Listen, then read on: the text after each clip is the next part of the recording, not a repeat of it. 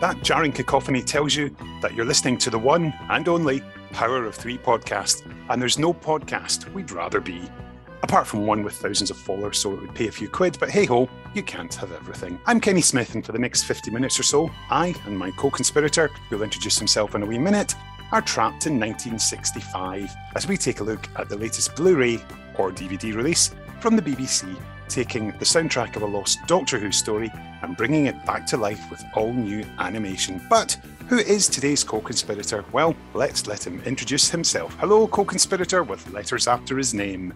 Good morning, everyone, or good evening, whenever you happen to be listening to this. This is John Boland, delighted to be back once again to witter on about Doctor Who, which is one of my main passions.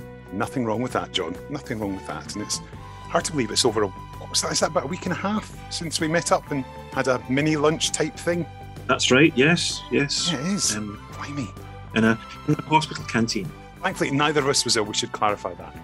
We should clarify that, yes. Indeed. And of course, we were fully COVID compliant as well, so don't need to worry. Exactly. So, John, we're going to talk about Galaxy 4. Doctor! Fire! Doctor! Here they come!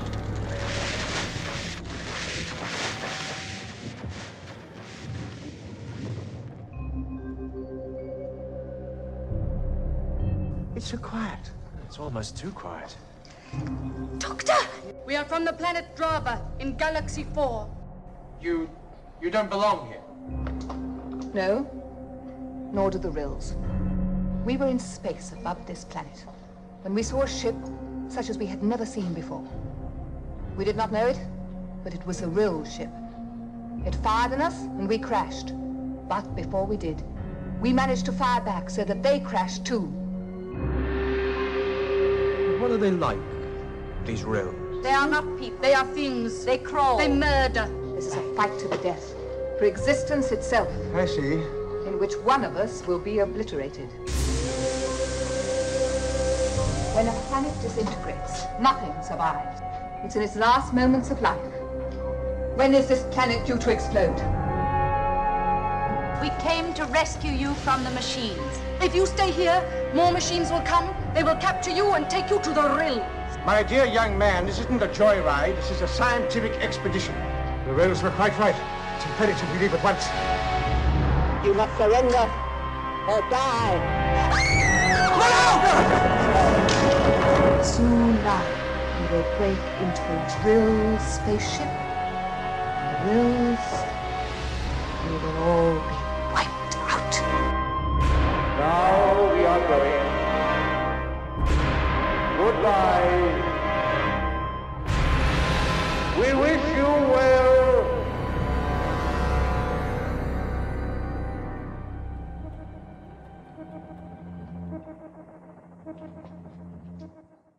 When do you recall first becoming aware of it? Was it through DWM or a Radio Times anniversary special, or was it the novelisation? Well, it's really a story that hasn't loomed large in my consciousness. I mean, obviously I was aware of it. I'd seen some of the stills, the photographs and so on in various publications, but it wasn't one that I knew a great deal about. And it happened that I've never read the novelisation. I have the novelisation, but I've never actually got around to reading it. I think it was published after I had stopped reading the novelisations regularly, and that, the way I used to avidly wait till they came out, and then I had them read within a day. So I think it came out after that, and it wasn't one that I'd tracked down for quite some time. Indeed, I think it was when I actually started to collect the novelisations once again, and the ones with the new covers as well. I ended up going down that route as well. So for me, the only real contact I had with it was when I listened to the soundtrack when it came out. And again, it didn't make a massive impact on me. I don't know. I think it was maybe because I was trying to do too much and listen to too many things at the same time. It didn't reach out and grab me as such. So that's why I really liked and was pleasantly surprised by the new animation. Yeah. For me, it was one that I think I first became aware of it through, it would either have been the Doctor Who programme guide or the 1983 20th anniversary Radio Times special. So it'll be through either of those, and I did keep buying the novelisations. I mean, off the top of my head, I think it might have been number 104 I could be completely wrong in that, and now I feel that I need to have a quick look and check. But it was always one of those ones, think that sounds really interesting. The whole central conceit of you've got ugly monsters who are in fact the good guys, and you've got the beautiful space ladies, the Dravens, where beauty is only skin deep, which is an interesting concept, sort of turning that on its head, whereas obviously we've had the beautiful Thals and the monstrous Daleks before. What do you think of that? Do you think it was quite a nice idea to be able to do that? It was, you know, it's one of several kind of inversions in the course of the story between beauty and ugliness. You know, what's real beauty, what's real ugliness, and similarly those kind of themes around pacifism and being warlike and all of that. Yeah, so there's a lot that's going on under the surface. I'm not sure it's always executed particularly well in terms of, well, there's only so much I suppose you can do with those resources and telling the story, but a lot of it is left to, I think, a bit of heavy-handed exposition on the part of the Rills, explaining over and over again about how ugly they are, and you would not find their appearance pleasing. But yeah, but also I thought the whole riff on the fact that the Draven are these kind of space Amazons with no use for men other than some other limited activities. The rest are jogging. Killed. I mean, that's exactly. I mean, that's a lovely line, you know. And I think it exists in the surviving footage. So yeah, it's a good one. That made me laugh. It was like the two Ronnies, the worm that turned before its time. Maybe that inspired them in some level with the Diana Dors thing that they did in the series for a number of episodes about the women who take over the world. Which was in turn based on a Doctor Who script that was rejected back in the 60s, Prison in Space. Well, yeah, I didn't know that. I thought maybe Galaxy 4 might have had some contribution, but no, if you tell me that, I will believe you wholeheartedly. And I'm tragically enough able to confirm that Galaxy 4 is target novelisation number 104. I just did a quick check there, and yeah, I know, I remember far too much. Yep, give yourself some sort of prize in the course of the day. And also punishment as well for being so sad. I think it's an interesting story. I mean, it's one that like yourself listen to the soundtrack and it's like, oh, I mean, it's a story that happens. Some great performances in it. You know, Stephanie Bidmead, brilliant as Maga, and you know, a really memorable villain, particularly that soliloquy that she has when she's talking, which we can see in episode 3 when we see the Dravens had originally landed on the planet, and she's the one who killed one of the other Draven soldiers. And I think that she's fantastic. I think that's something that even in audio you think, yeah, that's good performance, but I think it's having seen episode 3 that that really sort of made the impact. That's what really struck home as to how good she was. Mm-hmm. Yeah, definitely. So, yeah, I think her performance is one of the standouts, but the main ensemble are also on good form too, and I think William Hartnell's having a good day mostly, or a good week. Yeah. His performance I felt was very solid too. Seems to be enjoying it. So yeah, I was pleasantly surprised to be reminded of its strengths. Yeah. And I think, you know, talking about the animation and kind of looking back to the surviving footage, it's made me appreciate more how good the original settings were. I mean, obviously they're a bit flat and a bit limiting in some respects, but you know, the sets are pretty good. You know, they've some sort of a lot of thought has gone into them, even if not a lot of money went into them. That's so true. Because I think, I mean, we've seen all those photos of the Dravens, the 4 of them all out there on the surface of the planet with those bizarre spiky growth things coming out, and the odd Chumbly here and there. And yeah, it does look suitably alien. So let's talk about the animation. Do you prefer an animated story that's pretty much a carbon copy of what we would have seen on TV? Or do you prefer something that's more visual and lets the imagination of the producers, directors, and the artists run free? Or indeed, somewhere in between? Yeah, I would say somewhere in between. I'd like to have the sense that what I'm seeing is connected to what was on the screen. But you know, this was lovely in the sense it was Doctor Who does Dune, massive expanse of this desert planet with its suns and so on. I mean, that was great to kind of play around with that and have a sense of scale and the sense of a distance between these two encampments, these two crashed ships, whereas on screen that probably looked and felt like about 12 feet between the two different sets. So no, I prefer that, and I felt that was really particularly strong in this, because it is set on an alien planet. It does have all of those possibilities to have going back to William Hartnell's original soliloquy back in An Earthly Child about birds wheeling in an alien sky and things like that. It was good to see that sense of a truly alien world that they were exploring. Yeah, I'm with you. I really like something that pays homage to the original. So you've got elements of there, but I don't mind if something's made bigger and sort of gives it that extra scope and scale. It makes it really impressive. And I think I've watched the story in both colour and in black and white, so being able to appreciate the fantastic. I mean, it feels hot, just all those reds and oranges and bright yellows and things that are there in the colour palette, and then the fact that the Dravins are wearing blue, so they're cold. And I don't know if that's a deliberate thing they've done with the colour palette, but I think it was a really nice subtle touch, and it's particularly the fact that the Dravin clones are ice blue, because I think the originals were supposed to be green, but I think that's a really nice touch. You've got the hot and the cold, and you've got these dreadful, icy, frosty, nasty killer space ladies there. I like the fact that you've got sort of nods to the original, the fact that the Dravin spaceship looks more grotty and run down than we get to see it in the surviving clips from TV. And I think they've done it. That's the way I like it. I'd like to think that if this team do more in future, then yes, we can see some more like that will be done with extra depth to it, and just to make the world live. Because given that we're in an age now where lots of stuff is possible through CGI that wouldn't have been back in the age, so perhaps it's showing what the original production team would have loved to have done, but just couldn't because of costs and limitations. So yes, I'm quite content with that. And what's that? Why? Let's pause for a wee second as through the space-time telegraph we're receiving an incoming transmission, which appears to be from our erstwhile friend and colleague David Steele. So he wants to talk about Galaxy 4, so let's see what he's sent us and what he's got to say. Hello everyone, David here, coming to you live from Limbo. Galaxy 4, yes, I bought the DVD, bought it from my former workplace, HMV Argyle Street, God bless them. Yeah, I was very excited that this came out, because I'm a massive Hartnell fan. Bill Hartnell's probably my favourite Doctor, and it's been ages since they did a Hartnell story. I think, apart from 10th Planet Episode 4, which was probably, round about the time, 2013 or something? I think it was round about the end of the Reign of Terror. So it's been a long time coming. Fury from the Deep, they just made the sort of apparent sets really big and all that sort of stuff, expanded the vistas, I suppose, to coin a phrase. And they've done that also with Galaxy 4. The planet looks amazing.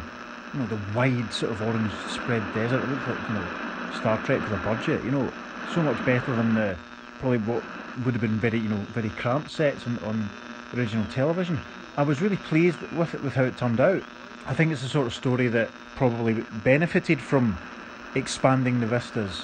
It didn't quite rely on as much as Fury from the Deep on intimacy and atmosphere to tell the story. I mean, obviously it's a little bit leaden. It would be an ideal two-parter. I think the cliffhanger would have been, the planet blows up tomorrow, and then all of part 2 is the excitement of trying to get away. But I mean, I thought it was excellent. Stylistically, I suppose it's quite similar to some of the other ones that have been out recently, but it worked for me. Good likenesses for the Doctor, Stephen and Vicky, and I liked how they made the Dravins look out, properly identical, emphasising the fact they were clones. Which was really good. I liked how they expanded the Rill spaceship.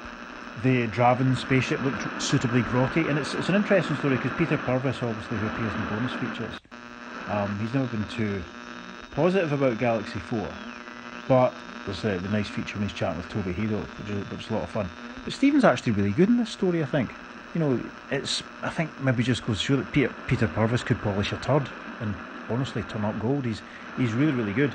And I thought the animation did a really good job of capturing the real sort of nuances of what Hartnell and O'Brien and Purvis all did. It was really, really good. Maybe not enough plot to honestly justify 4 episodes, but there's some real tension at the end when they're trying to get back to the ship in time and take off before the planet starts breaking up. And even they did the lead into Mission to the Unknown as well, which is tremendous. So that just leaves me hoping that we get another Hartnell story soon. I think Kenny and I talked in the past about other ones that might have been rumoured, but my hope now is that we get maybe the Dalek Master Plan, or the Massacre, or all of the above. Yeah, what's the next one? I can't remember. Anyway, take care everyone. So, we've shared our thoughts on the animation there, but wouldn't it be lovely if we could hear the thoughts of the executive producer, John? It would be amazing. Well, John, you might not believe this, but it just so happens that earlier this week I had a chat with Gary Russell, who's overseen the Galaxy 4 animation as executive producer. Shall we hear what he had to say about it? The Gary Russell, absolutely. Yes, the one and only. The one from Big Finish, from Doctor Who Magazine, The Famous Five, Dark Towers, The Phoenix and the Carpet. That's the man. My name is Gary Russell, and I was the executive producer on the BBC animation of Galaxy 4. Gary, thank you so much for coming on the podcast, and also thank you so much for Galaxy 4, which we absolutely loved. Hooray! Hooray! That's the point. I want people to love it. So how did the whole thing come about? Is it a case of the BBC come to you saying, we'd like Galaxy 4 done, or do you pitch to them to say, we'd like to animate a story, why not Galaxy 4? I don't think it would be within the realms of me stepping out of my boundaries to go, the likelihood of any human being on this planet ever saying to the BBC, I really want to animate Galaxy 4. I mean, those are just words that no one is ever going to imagine that anyone has ever said. No, in the case of all the animations, it is the BBC's choice as to what gets animated. We have no say in it. They say to us, do you want to do this? And we either go yes or no, but we can't turn around and go, well, actually, I'd much rather do the Daleks Master Plan instead of Galaxy 4. That doesn't come up. Because it's, to some extent, certainly this first wave, from sort of macro through to now, has been very much led by the quality of the audio. Because we were doing stuff that would have to be good enough to be shown in cinemas in America, and things like that.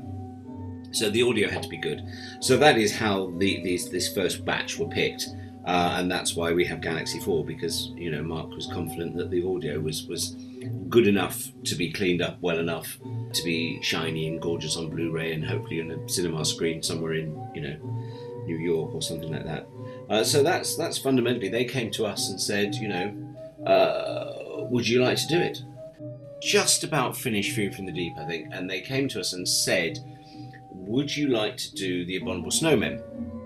And I said, yes, of course. And then they said, and you could do Web of Fear, episode 3 as well. And I went, yes, that would make perfect sense.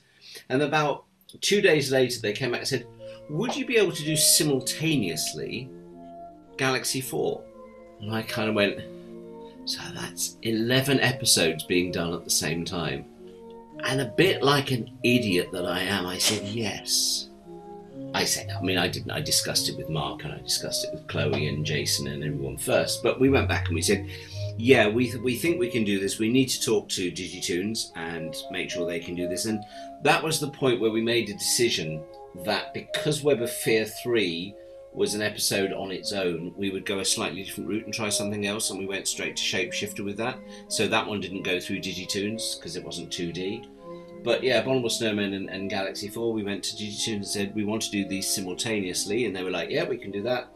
So we had all these really intricate schedules worked out where everything would bunch up and work together. And then one of the interesting things that happens when you do these animations for the BBC is, of course, you have to have insurance. And so towards the end, I think it was towards the end of 2019, we started sorting out the insurances for Galaxy 4 and Abominable Snowmen. And what we didn't really twig, because it was a phrase that none of us had ever really come across before, but in the insurance was the words, you are not covered for COVID-19. And we kind of go, what's COVID-19? Never heard of COVID-19. Because insurance companies knew that far in advance that this was going to turn into a problem. Well, sure enough for us, of course, we get into 2020, we're underway, we started Galaxy 4. The idea was we'd do probably the first episode and a half of Galaxy 4 and then start Abominable Snowmen with a second team behind it. Boom! COVID happened and it hit India so very badly.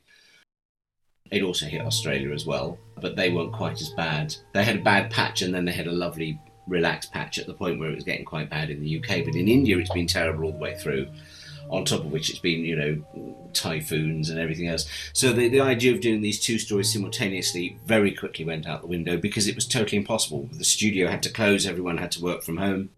So then it became, right, we get Galaxy 4 done, and then we move on and get Abominable Snowmen done after Galaxy 4. So it's been a very long process. Galaxy 4 took significantly longer than well, I think in total, Galaxy 4 probably took almost the same amount of time as A Fury from the Deep, which it shouldn't have done, but there was nothing you could do about it. It's a global pandemic. And it's been an interesting experience working with that pandemic. We had it, obviously, at the tail end of Fury from the Deep, because we were still doing that while we were doing Galaxy 4 and setting up Abominable Snowmen as well. But it really hit home once we started Galaxy 4. That was the point where suddenly everyone went, at least with Fury from the Deep, the studio was still open, even though they were struggling a lot. But by the time Galaxy 4 went into production, no, there was no Digitoon studio per se. There were lots of people scattered far and wide throughout Calcutta. And, you know, some people were working sort of 200-300 miles away from Calcutta as well. And everyone's working from their homes. The internet, particularly sort of fibre optic and things, is not really something that they have going to people's houses. Fine in offices in India, very, very upmarket and high grade stuff when you're dealing with an office, but not with dealing with people at home like we have here. Lots of us have fibre optic going to our houses. It doesn't really happen there. So again, that slows everything down. So the whole process took so much longer than we expected, and was quite sort of heartbreaking because of that, because it was a lot of stop, start. Oh, we've got a run going, and then, suddenly something else has happened in India, and they've lost power, and typhoon has hit Calcutta and wiped them out for a couple of weeks. So it's been a long process, I have to say, but a very satisfying one. So I decided at the very start, I knew I wasn't going to be directing Galaxy 4 because I wanted to do Abominable Snowmen. But before Chloe came on board to do Galaxy 4, Mark, Oliver and I did the setup of it. So I settled on the tone. I decided that it was a studio-based story originally, either at probably, where was it? It was somewhere. It was TV Centre, I think. It was all Lime Grove, with bits of it at Ealing as well. But it was all inside. There's no location footage, so no need to put film grain on anything. And it's listening to the audio was interesting because there's huge long swathes where nothing happens except Chumblies go whoop, whoop, endlessly for about 12 and a half minutes, or at least that's what it seems like. So there's no telesnaps. There's very little in the way of useful reference material at all as to what actually happened in the story, other than episode 3 and the little clip of episode 1. And the clip of episode 1 isn't that helpful because it's all in one set. So I made the decision that we would not really slavishly stick to episode 3 because we had the opportunity to go bigger and wider and more colourful. So I settled on a very technicolor, very sort of pulpy, late 50s, early 60s feel to it. I particularly guided everyone in Digitoons to go and look at Spectre of the Gun, first episode of the 3rd season of original Star Trek, because it has that very red, slightly surreal thing. And I sent them endless photos of the Australian Red Desert at the centre around by Uluru and everything around there. And I said, that's the feel I want. I want that kind of rocky plain. It's a planet in the throes of death, so the sky's got 3 suns, so it's about to die, so the sky will be as red as the planet. And I wanted that kind of very bright, oppressive feel. With Fury, we'd gone very sort of into ochres and greys and sickly greens and yellows because it was meant to be the 70s. But it was also meant to be very wet and miserable. It was March 1975. It was a very oppressive story inside a base under siege. This isn't. This is a big open planet. So you could go colourful with it. And I thought it's not, in all honesty, the world's greatest Doctor Who story. So you were relying on the visuals to carry the story more than the story to carry the visuals. So we were doing a reimagining rather than a recreation, which is actually my philosophy on these animations. We're making them in the 21st century. If you try and slavishly do an animation of something that was made in 1965, you end up making it look as shit as it looked in 1965. Because if you try and say, well, we want it to look like it was filmed in the corner of Lime Grove, which is, no larger than your bathroom, that's not going to... It just looks rubbish. It just makes the animation look rubbish. It makes the whole feel look rubbish. for the most part, these missing stories have telesnaps and other recreations, so there's always going to be something on the DVD that represents as close to the original 65 or 60s version as you can get of something. To me, the animations are an opportunity to go bigger and better, and more widescreen and more colourful, and go, this is what they would like to have done, rather than this is what they did. And you know, you're making a lot of it. Lots of people who love Doctor Who, you know, almost pensionable age now, and they're the ones who moan the most about the changes that we make. But you've got to bear in mind that actually, you know, these things sell more than to the 150 people who saw Galaxy 4 in 1965 that are still with us. There's, you know, quite a few thousand other people who weren't born when Galaxy 4 went out, and they want to see an exciting new Doctor Who story in cartoon form that they've never seen before. And there's a, you know, these things are selling to people from sort of 13, 14-year-old upwards. It's not just being sold to the people who saw Galaxy 4 in 1965. So it's a tricky balancing act to try and keep everybody happy. And then on top of that, you've got to keep the BBC happy. And you've also got to do what you can achieve within the budget. The budgets are not high.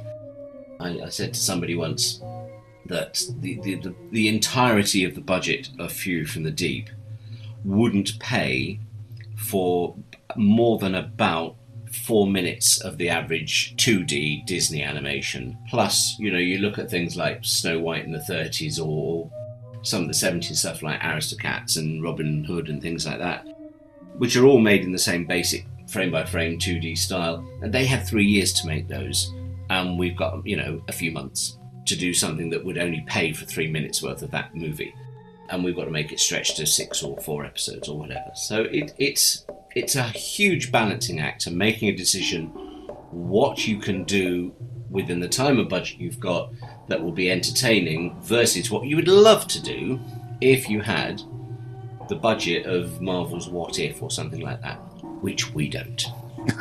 A shame, because I'd love to see what you would do with it. Well, yeah, although I have to say, I don't think Marvel's What If is necessarily in places the greatest modern animation out there. It's very good, but I look at it sometimes and go, oh, what were you doing there? Oh, what were you doing there?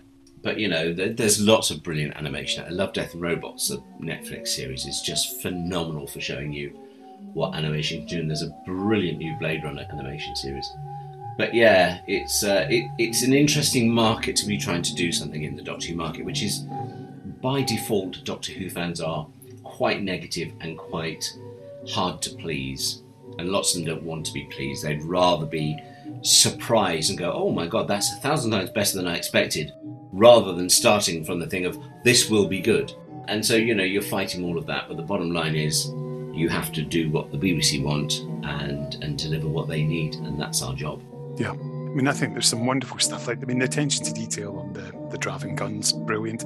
But I just love the fact that you've got like the Draven soldiers you've picked up on the fact they're clones, so they all look the same. Brilliant. Yeah, of course. I mean, that's what they would love to have done in 1965, is cast, you know, triplets, and they didn't.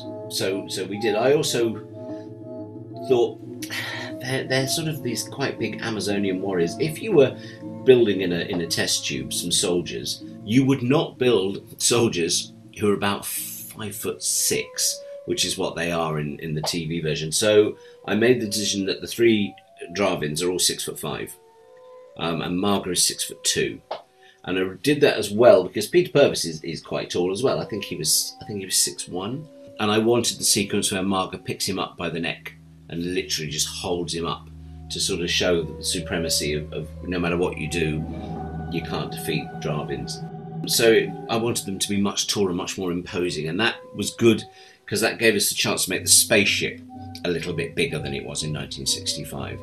And it helps sell the story that the Doctor and Stephen, and particularly Vicky, are really out of place in the furniture. So when they're sitting in the seats at the table, Vicky is really kind of tiny and Marga is completely in proportion to her own seat. So it immediately says she's in charge and Vicky is sort of subservient. Likewise, Vicky lying on the bed, which is, you know, twice the size of her. And it's all about just telling the story in those ways, because there's, you know, you've got to find new ways in animation of telling a story. So I did it a lot through making decisions about scale and size and power. Yeah. And the Chumblies, were they fun to have animated? They were interesting to be animated. They're quite dull because they have no discernible pattern. The originals have little flashing lights, or one of them actually has little rotation flashing lights. We made a decision, I made a decision not to do that in the animation because it would take forever. So we played around with them. We gave them 3 different stages of height. So they are either folded down or they're folded down, but one of the levels is up. And then there's a full version where every level is staggered up and you can see the rings between them. And then there's stuff coming out of the top. We gave them the little glowing ball that they hold to communicate with. We gave them a couple more appendages than they had in the original, just to make them a little bit more menacing and at the same time a little bit more comical. It's actually quite a witty script, Galaxy 4. Actually, I shouldn't say that. It's not a witty script, but the actors play the humour in it very well. There's very little humour, but when there is humour, they play it. And sometimes when there isn't humour, they still play the humorous side of it, and it works quite nicely for that. There are moments where you can actually laugh out loud at Galaxy 4, or with Galaxy. We're not laughing at it, you're laughing with it, because Hartnell and Peter Purves and Maureen O'Brien are so very, very good at comedy. And especially up against Stephanie Bidmead, who I think is, frankly, one of the best 60s characters. She is fabulous. She carries the entire thing. She's a great villain, and she's a great performance. So again, you're just doing this stuff where you want to try and find new ways of telling the story as best you can in a limited palette of 2D animation. Likewise, at the end, we've no idea what happened at the end of Galaxy 4. I'm reasonably confident that they didn't blow a planet up and have lava spewing up and have the actresses playing Drabins and Chumblies falling into lava. We had that opportunity. The sound effects are all there. My attitude towards that is, if there's a sound effect, let's use it. If there's a lot of space where nothing is being said, we can fill it with anything. I won't cut any sound out, but I have no problem enhancing it or making the most of what is there and telling a slightly different twist on the story. And then, of course, at the very end, we have the great fun of setting up Mission to the Unknown. I think there was a conversation had that lasted approximately long enough for me to go, no, where somebody said, should we just cut that off and not do the Mission to the Unknown bit? Do we need it? Should we just end Galaxy 4 with them in space? No, because A, you're not cutting sound, and B, no, we've got to set up, Mission to the Unknown. And that was lovely, because there are no photographs of Mission to the Unknown showing what the people costumes really look like. So I went with the recreation that the students did up north a few years back. They did that beautiful live action recreation of Mission to the Unknown. And I loved the design of the suits, the jumpsuits they wore on that, and so that's what we put Jeff Garvey in, a version of that. It was a little tip of the hat to those guys, because I think they did such a brilliant job. So all these things were sort of sorted out and decided upon before poor Chloe came on board as director, so she was kind of lumbered with this and my decision making. It was like, I've made all these decisions, Chloe, this is what's happening, off you go, you're the director. I'm not. I'm just the producer. And she coped manfully with it. But yes, so she was in charge of the animatics, and she was in charge of, what happened beat by beat. I just did the audio script, and off we went. And of course, the story is available to watch in colour and mono versions, which I think is a lovely, lovely little thing that's been able to do that. And just because I've watched it both ways, and they both feel like that's an interesting thing. Again, we didn't do this on Fury. We had black and white and colour on Fury, but because there's no existing episodes, we were able to do everything in 16:9. So the black and white version is in 16:9, but because there's an existing episode of Galaxy 4, and some people, I'm sure, will watch animation, live action animation and miss out watching the animated episode 3. You fools! So we had to do the black and white animation has to be done in 4:3. Well, it isn't done. It's just the black and white version. It's just the colour version. But we have to frame everything as we're animating with a 4:3 border on it, so we can try and keep 90% of the action within the 4:3 border. And then during post-production, occasionally you do a pan and scan, just to move things around, just so that everything stays in 4:3.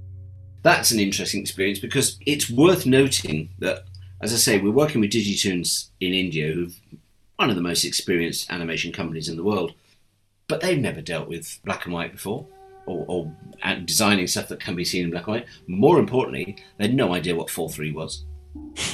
No one has worked in 4:3 in animation in over 20 years. Wow.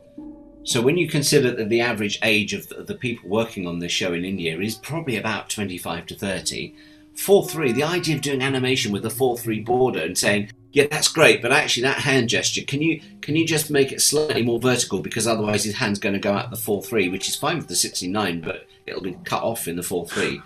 And they're like, what are you talking about? And another thing that Digitoons are not used to, of course, is the actual style of realistic proportioned human animation. There's no animation since Snow White where humans look like humans. Every character in any kind of animation over the years is exaggerated. Your heads are bigger. You look at what they do now with Lower Decks. Look at what they do with Prodigy and things like that. But going right back through the 80s and the 70s and the 60s, every animation, human beings do not look like human beings. They do not have the correct anatomical proportions. And with this, we're turning around again to people who have been trained not to do correct anatomy and telling them you've got to do correct anatomy.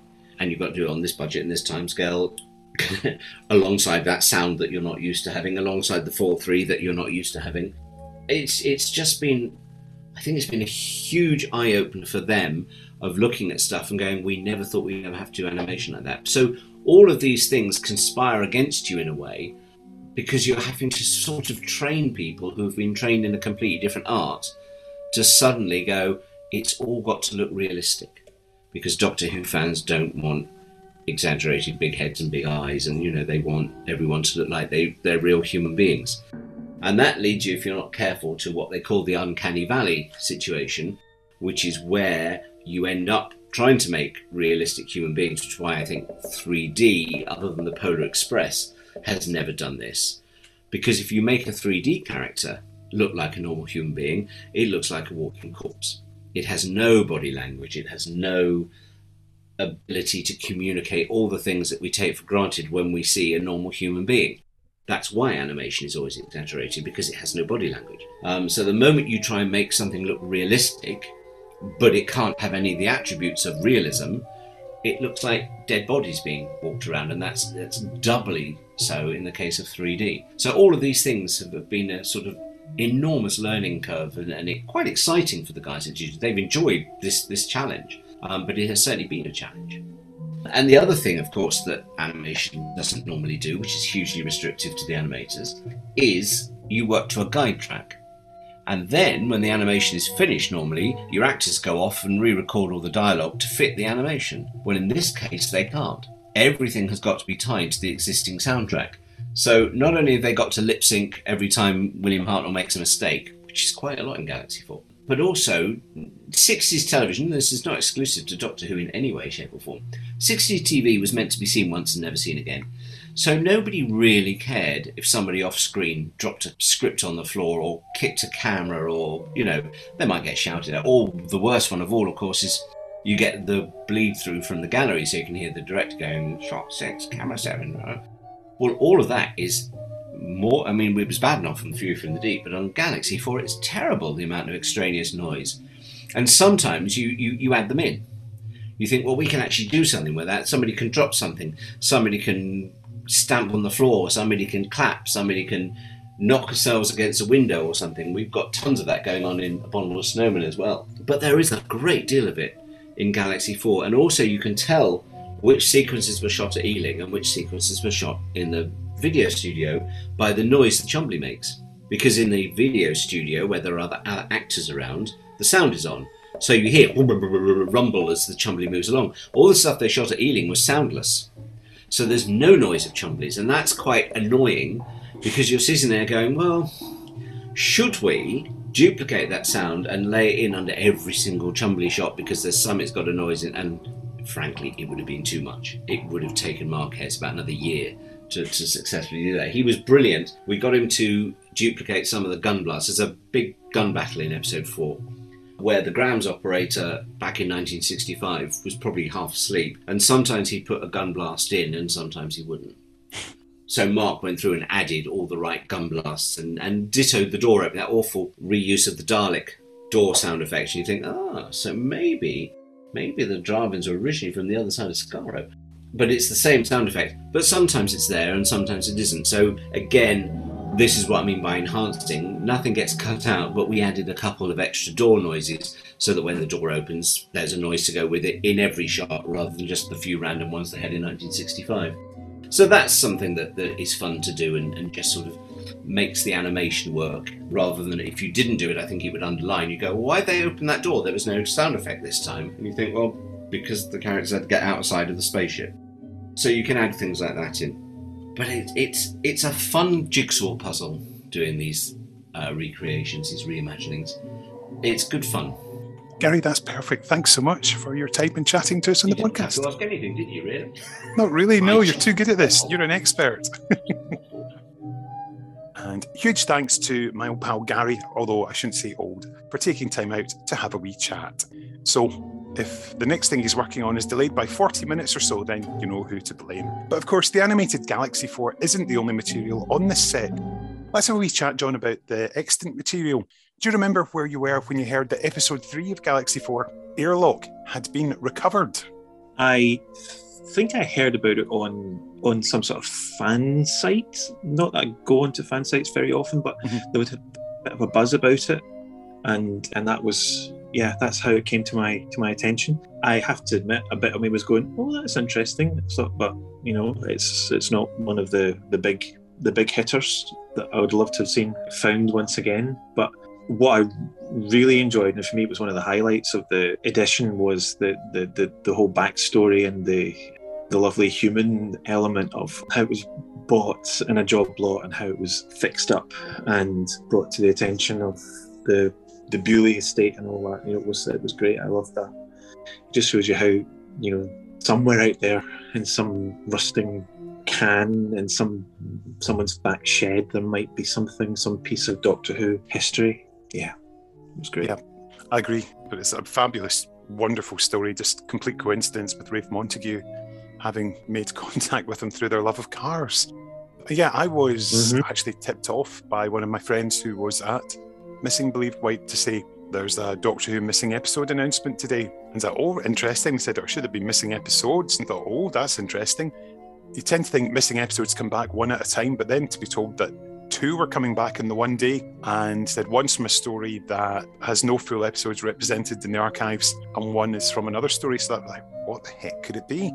So, of course, it was Underwater Menace 2 and Episode 3 from Galaxy 4. So, yeah, it was fab, because every time a missing episode recovery is made, I go and listen to the soundtrack. That's just something, it's my wee ritual that I seem to have developed since Dalek Master Plan Episode 2 was found, and then go back into it. So, it was fun. I should add that there's some amazing other extras in there as well. There is the fantastic lack of telesnap reconstructions, but we're still able to get a full representation of the story, and the animated Chumblies in there are fantastic and CGI'd, and they look really, really good as they move and chumble around.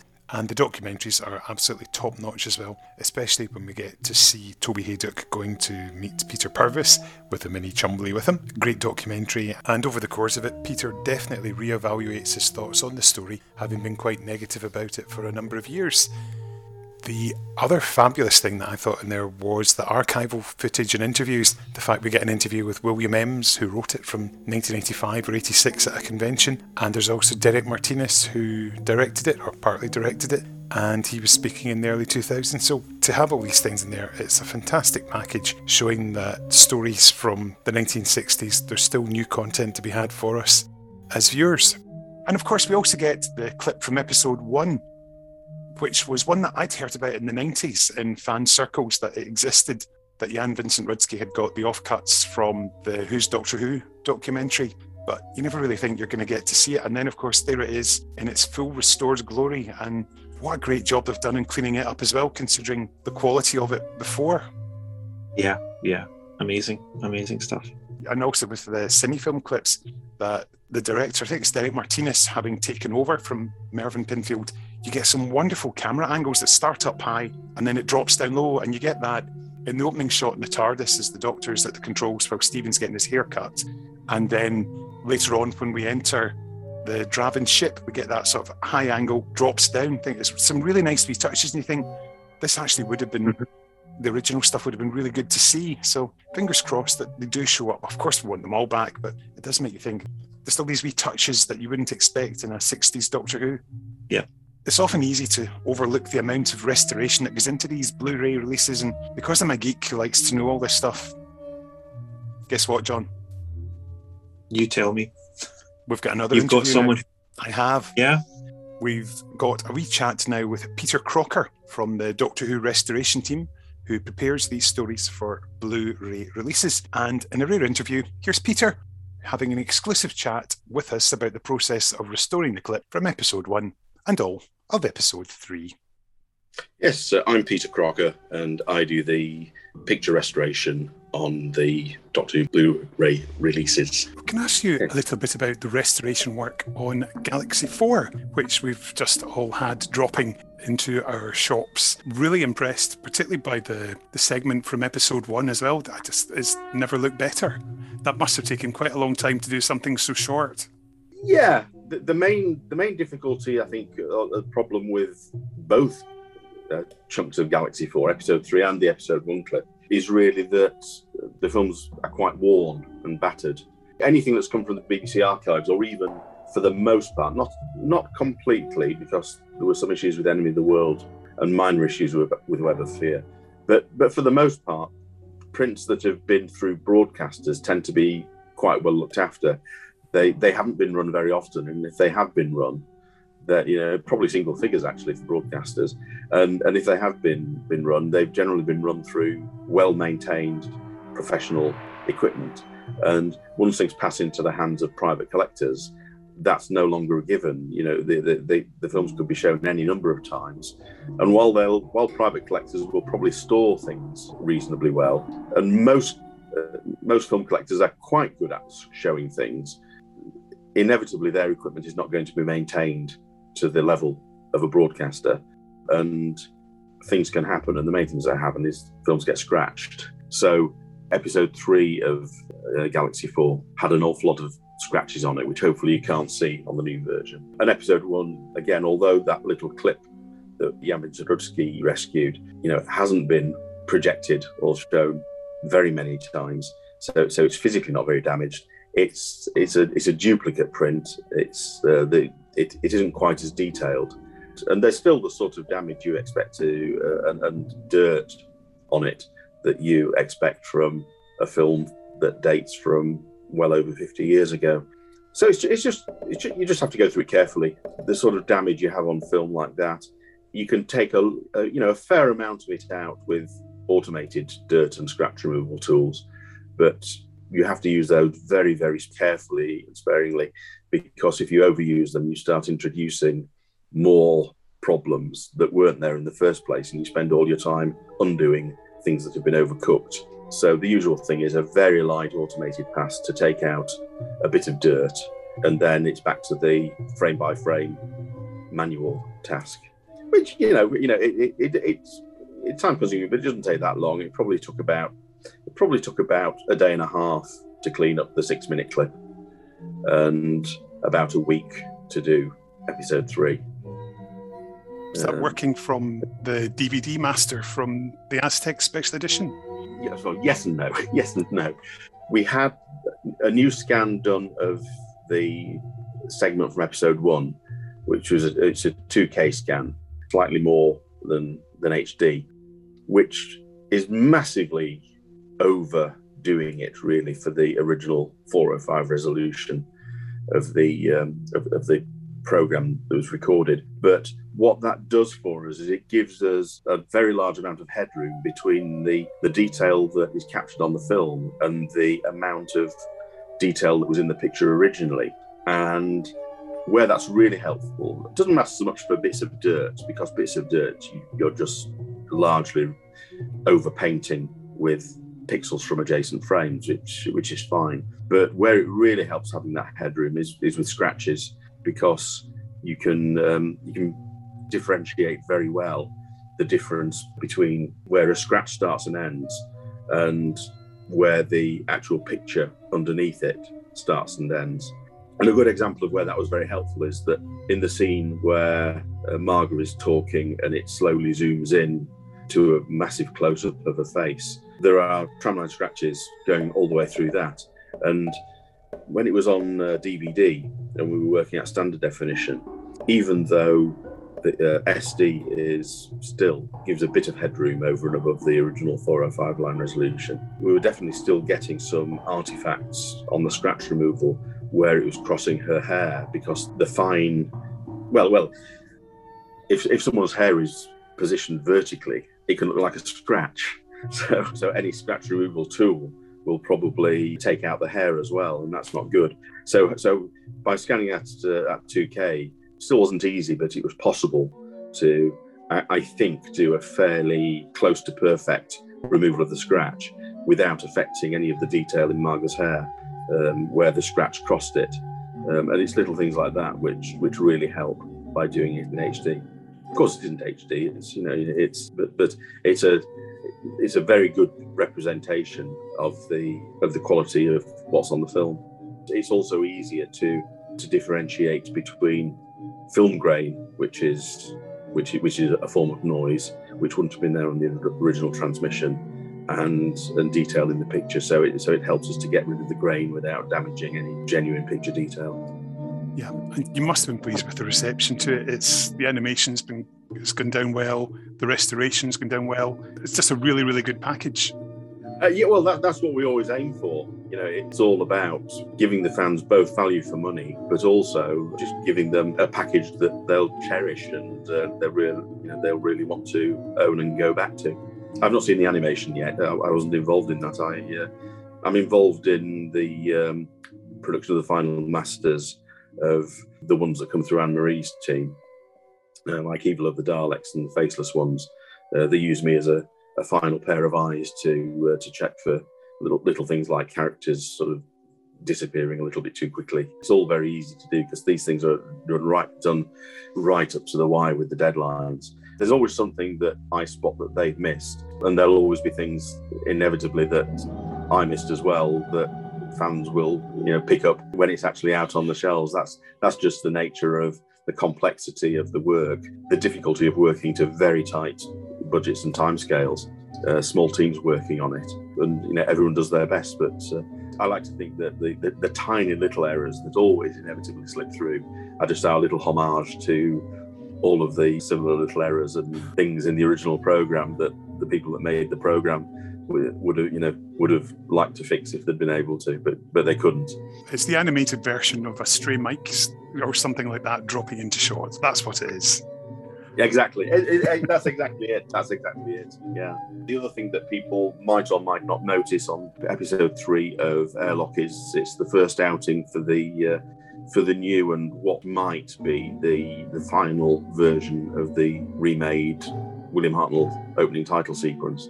Because that's always been a problem, because it's for an awful long time we didn't have any film copy of the title sequence at all. We only had what was on the film recordings of the episodes, and in almost every case they're out of phase, which is not ideal. And on the 1 or 2 episodes which happen to have the opening titles in phase, they're terribly zoomed in, so it's missing a lot of the image around the edges, so that's not ideal either.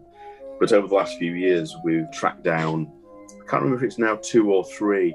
No, we've got 2 full copies of it on film, both of which are absolutely knackered and just physically not terribly good, but they are complete. And there's also a chunk in the middle that's from the trailer, 35mm trailer for the Dalek Invasion of Earth, which uses a section in the middle, which is from film and quite nice. And we've also got some of the build-up material, which is not all of it, but we've finally got all of those disparate elements scanned in 2K. So I was able to mix and match and put together currently the best version of it. So that's probably what we'll use from now on in any of the rest of the episodes we do. And I think it looks quite nice. Do you know, I actually thought it looked just super sharp. I thought there was something different about it, and I just hadn't realised that's what it was, so now I know. The bit that looks absolutely the best is the sort of middle bit where there's most of the sort of action going on, where the words Doctor Who start to form.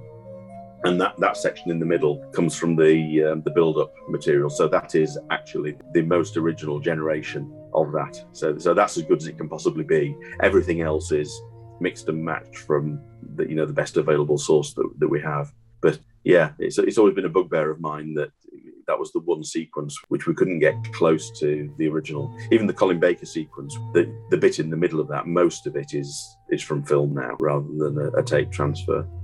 But yeah, it's one of my favourite title sequences. It's quite simple, but it's the original and to some of the best.